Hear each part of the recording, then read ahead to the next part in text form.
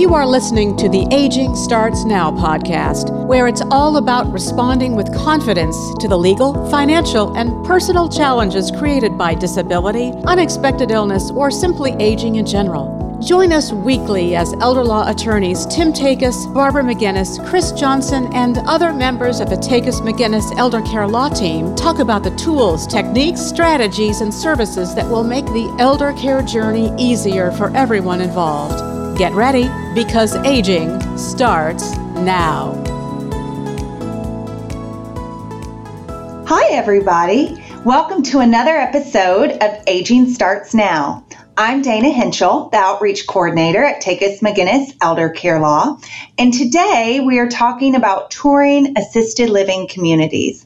What questions should you ask? What should you look for? What is typical? And what are the red flags? Joining me for this conversation is one of our elder care coordinators, Pati Bedwell. Welcome, Pati. Thank you, Dana. Thanks for having me. What a great topic. Yes, it is a needed topic because I just started doing this personally, and I thought that I had all of this down pat, but I found myself stumbling as I started to do this. So let's start at the beginning. How do you pick which communities to tour? Well, that is a good starting point, and I suggest always starting with the places that are most convenient to you. Keep in mind that you're going to be going there a lot, so you want to make your journey there and back as stress-free as possible. You can do a lot of looking online, maybe to fine-tune those places in your area to look at or whatever. Most all of the facilities in our area have a website with pictures and information about their services and the amenities that they have. And then just kind of look that over and pick facilities that you feel are suitable for your loved one. Would they like a more formal looking place with, the big chandeliers and the upscale, amenities around and decorating?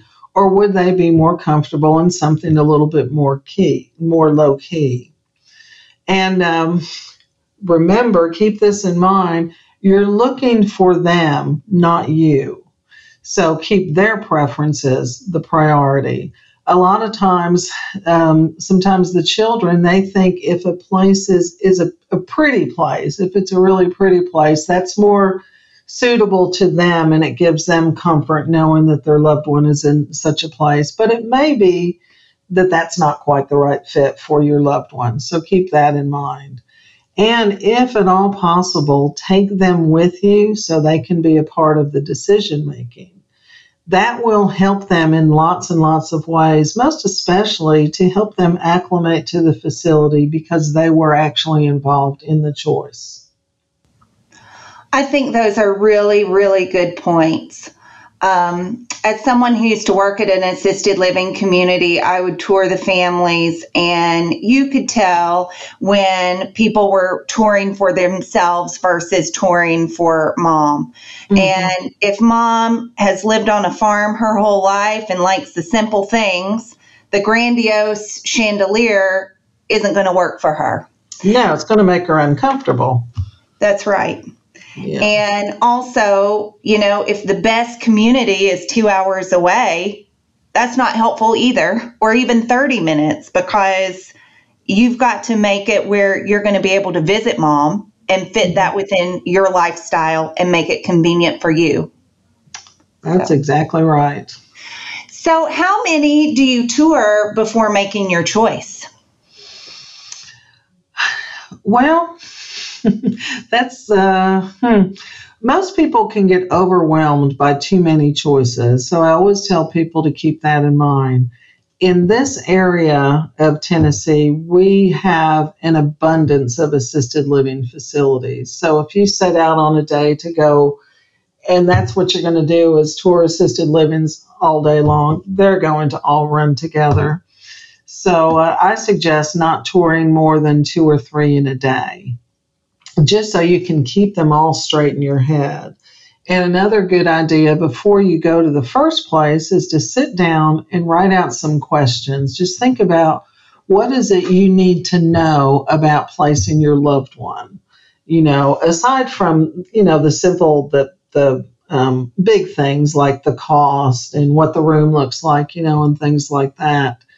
Then you want to take a notebook with you so you can actually write down what you see, what your impressions are. How did you feel when you walked into the door of that assisted living? Did you look around and feel like, oh, my mom's not going to fit in here? Or, and then keep touring until you find the one that you feel like is going to work. Many people have told me that when they walk into the place that they ultimately chose for their loved one, they knew it almost immediately because it felt like somewhere that their loved one would enjoy. And then just kind of rely on your instincts. So as far as the number of facilities to tour, it really varies. And some people may look at 4 facilities. I've known people that looked at one and loved the first one and felt comfortable. And then I've known others that have looked at, 10, 15 facilities and are still struggling to find the one that they feel like is right. So it really just depends on you, your expectations, and what you're trying to find for your loved one. So should you schedule a tour or should you just pop in? I mean, I think that some people feel when they schedule a tour, yes, that person is prepared and they're expecting you, but they're also prepared and expecting you. So you might not be seeing the true nature of the community. So what are your thoughts on that? And should you tour during business hours or an off time or on a holiday or both? Well, I'm really a fan of both things. I think it's very important that you get the tour so you can find out the cost, the services, the availability, what things you can expect from the facility, so you'll know all those things going into it. But it's also just as important to see what the facility is like, because your loved one is going to spend a lot of time in that facility when you're not there. So knowing what it's like when you're not there to oversee things is really an important thing. Some people I've worked with will pop in first and then will follow up with a scheduled tour. Other people I know have done just the opposite. Just remember, though, if you do tour on the weekends, holidays, or the off hours, there might not be as much staff in the building, and I mean administrative staff. So some of the questions that you have may not be able to be answered. Visiting at different times in the day is also helpful. In the day shift, there's more staff than there is on the afternoon shift, the evening shift, and all that. And so things are different from a staff perspective. So it really makes sense that things for the residents of that facility would be different based on the staffing in the building at the time. So that's something I would suggest as well. Coming at it from every angle is probably the best way to go. So you talk to the staff, you pop in, and you just try to get your general feel for the facility. I like that, trying to do both, maybe touring, picking your top 2, and then popping in on an off hour just to kind of see, what is it really like? Is it like it was when I toured? Right. It's a little cumbersome, because you're making more than one visit to the same place. But, if you really want a successful placement, you don't want to have to move 2 or 3 times, doing that extra diligence on the forefront might be very, very worthy. Sure. And speaking of getting questions answered, what questions should you ask? Well, as I said, it's really helpful to put together a list of questions before you start looking. You always want the basic questions about the cost, the services, the amenities, How much does it cost? What do we get for that cost? What bells and whistles can we expect? What are their services? You need to know what holes are you going to have to fill. What things are provided, what things are not. Also need to know things like what's not included in the cost. What supplies do I have to provide? What supplies are provided by the facility? What about snacks? Do they provide snacks? Do I have to provide those? What happens if my loved one declines? How long can they stay here? When will they have to move to a nursing home? Is that in their future? So also you need to know, who do you go to if we have a problem? Say there's a problem with a roommate or a neighbor or the food or the this or that. How do those kinds of things get handled? Who do I go to and how are they resolved? Right. I think that's very important that a lot of people don't think about is, as my loved one declines, what is the plan? And if my loved one has a dementia diagnosis, maybe they are appropriate for memory care now, but when they are no longer appropriate, what are those cues? When will they be moved to memory care? And you'll find that a lot of assisted livings, not all are the same. Some incontinence is not an issue. Some incontinence is an issue and it isn't appropriate. Some incontinence of bowel, they can handle. Others, they're like, nope, that doesn't work on this side of the building. So it's important to know the path forward, like you said, as your loved one progresses.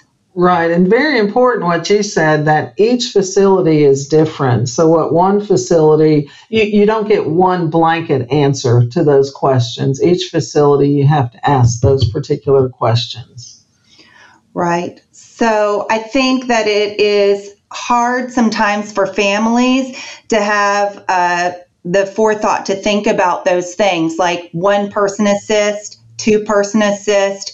What kinds of diets do you provide? I know food is very important, but do you also provide mechanical soft, pureed, or no? Right.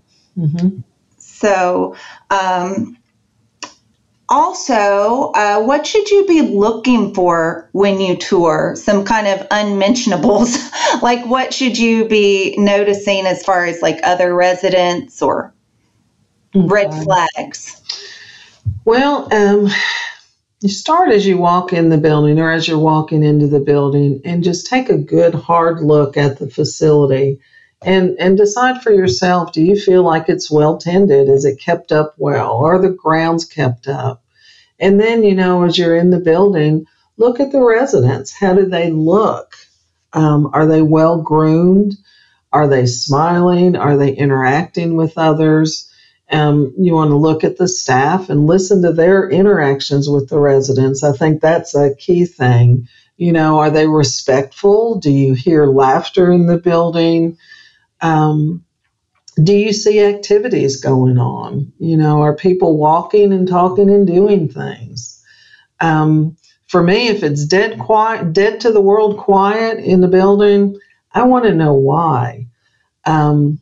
Sometimes there's a good reason, but for the most part, when a facility is quiet, that's a big red flag for me. I don't want my loved one to be bored. And so I always encourage people to check out the activity calendar. And as you're looking at it, look at the type of activities. Is there a variety of activities being offered? And are they real activities, or are they things like watching a movie or games of choice? When I look at an activity calendar, I'm looking for things that my loved one is going to like to do. So are there outings? Do they take the residents out into the community for different things? Do they offer any arts and crafts or music activities? How about education? Do they do any kind of educating? For the residents? Maybe they teach Spanish, maybe they do some off the wall things, but just check and make sure that there's something going on so that your loved one will have something to do to fill up their time. As I said, listening to the resident interactions is great. And maybe you can talk to a few residents or their family members and just ask their opinion. How do you like this facility? What do you think about the food? Is the food good here? Is this a place you would recommend to a friend? Other red flags for me are not getting a straight answer to a question if you're asking about services or the staffing or the cost. Most especially staffing, that seems to get kind of gray answers a lot of times. And then be sure that you leave your tour with a list of the services and the cost.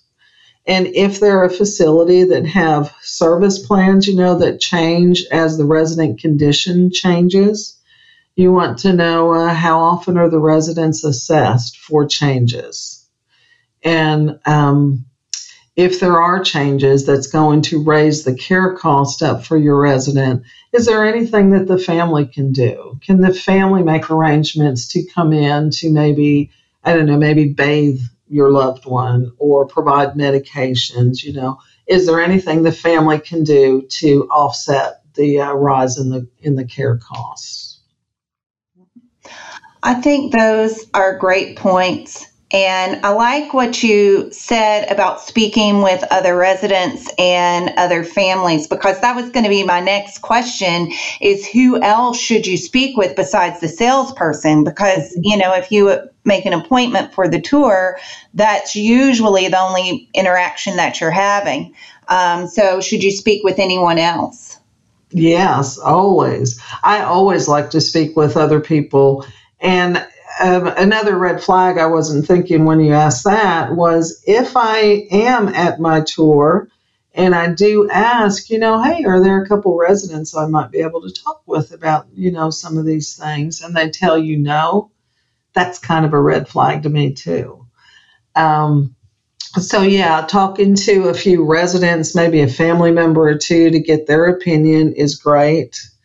And if you're able to do that, ask them about things like the food, like the staffing. How easy is it to get help? Do they feel like there's enough staff? Those kinds of things. And for me, my secret contacts or my secret people that I talk to find out about facilities are the housekeepers. And if you think about it, the housekeepers, they're everywhere in the facility, in the offices, in the rooms, in the common areas. They know most everyone in the building, residents, staff, families. And so they know and they see a lot that goes on in the facility. So sometimes talking with them just generally about the facility and how it, different things can be pretty helpful and insightful. Yeah. And then go ahead. I think maybe one of the last things I wanted to say was that one thing to keep in mind is that the successful placement in a facility takes work on both sides. Keep in mind that you are partnering with the staff to be sure that your loved one is well cared for and that they're happy and content and all that. And then remember, as you're touring and talking with your loved one, they're going to be taking their cues from you. So if you keep your positivity flowing as much as possible, that will be very helpful for them as well. I think those are excellent points. One other thing that I just wanted to add, and it's hard because since the pandemic, there's been a lot of turnover in facilities, but I always also ask to speak with the administrator, because if there's ever any troubleshooting, usually that's the person that you're going to be speaking with. And get your read on the administrator and how long they have been there. Staff longevity is also, if the staff has been there a long time, that's a good sign. Yeah, it is. My rule of thumb has always been if a staff member has been in a facility for more than a year, They're there because they like their job, they like what they're doing, they like their residents, and they like their facility. And yeah, you're right. Staff longevity is a great thing, and those are good things as well. I can tell that we're both passionate, having both worked in facilities, about this, but we are running short on time, so I guess it's time to wrap it up for today. Thank you to everyone who is listening. Takis McGinnis is a life care planning law firm helping families respond to the legal and financial challenges caused by chronic illness or disability of an elderly loved one. Join us next week for another episode of Aging Starts Now.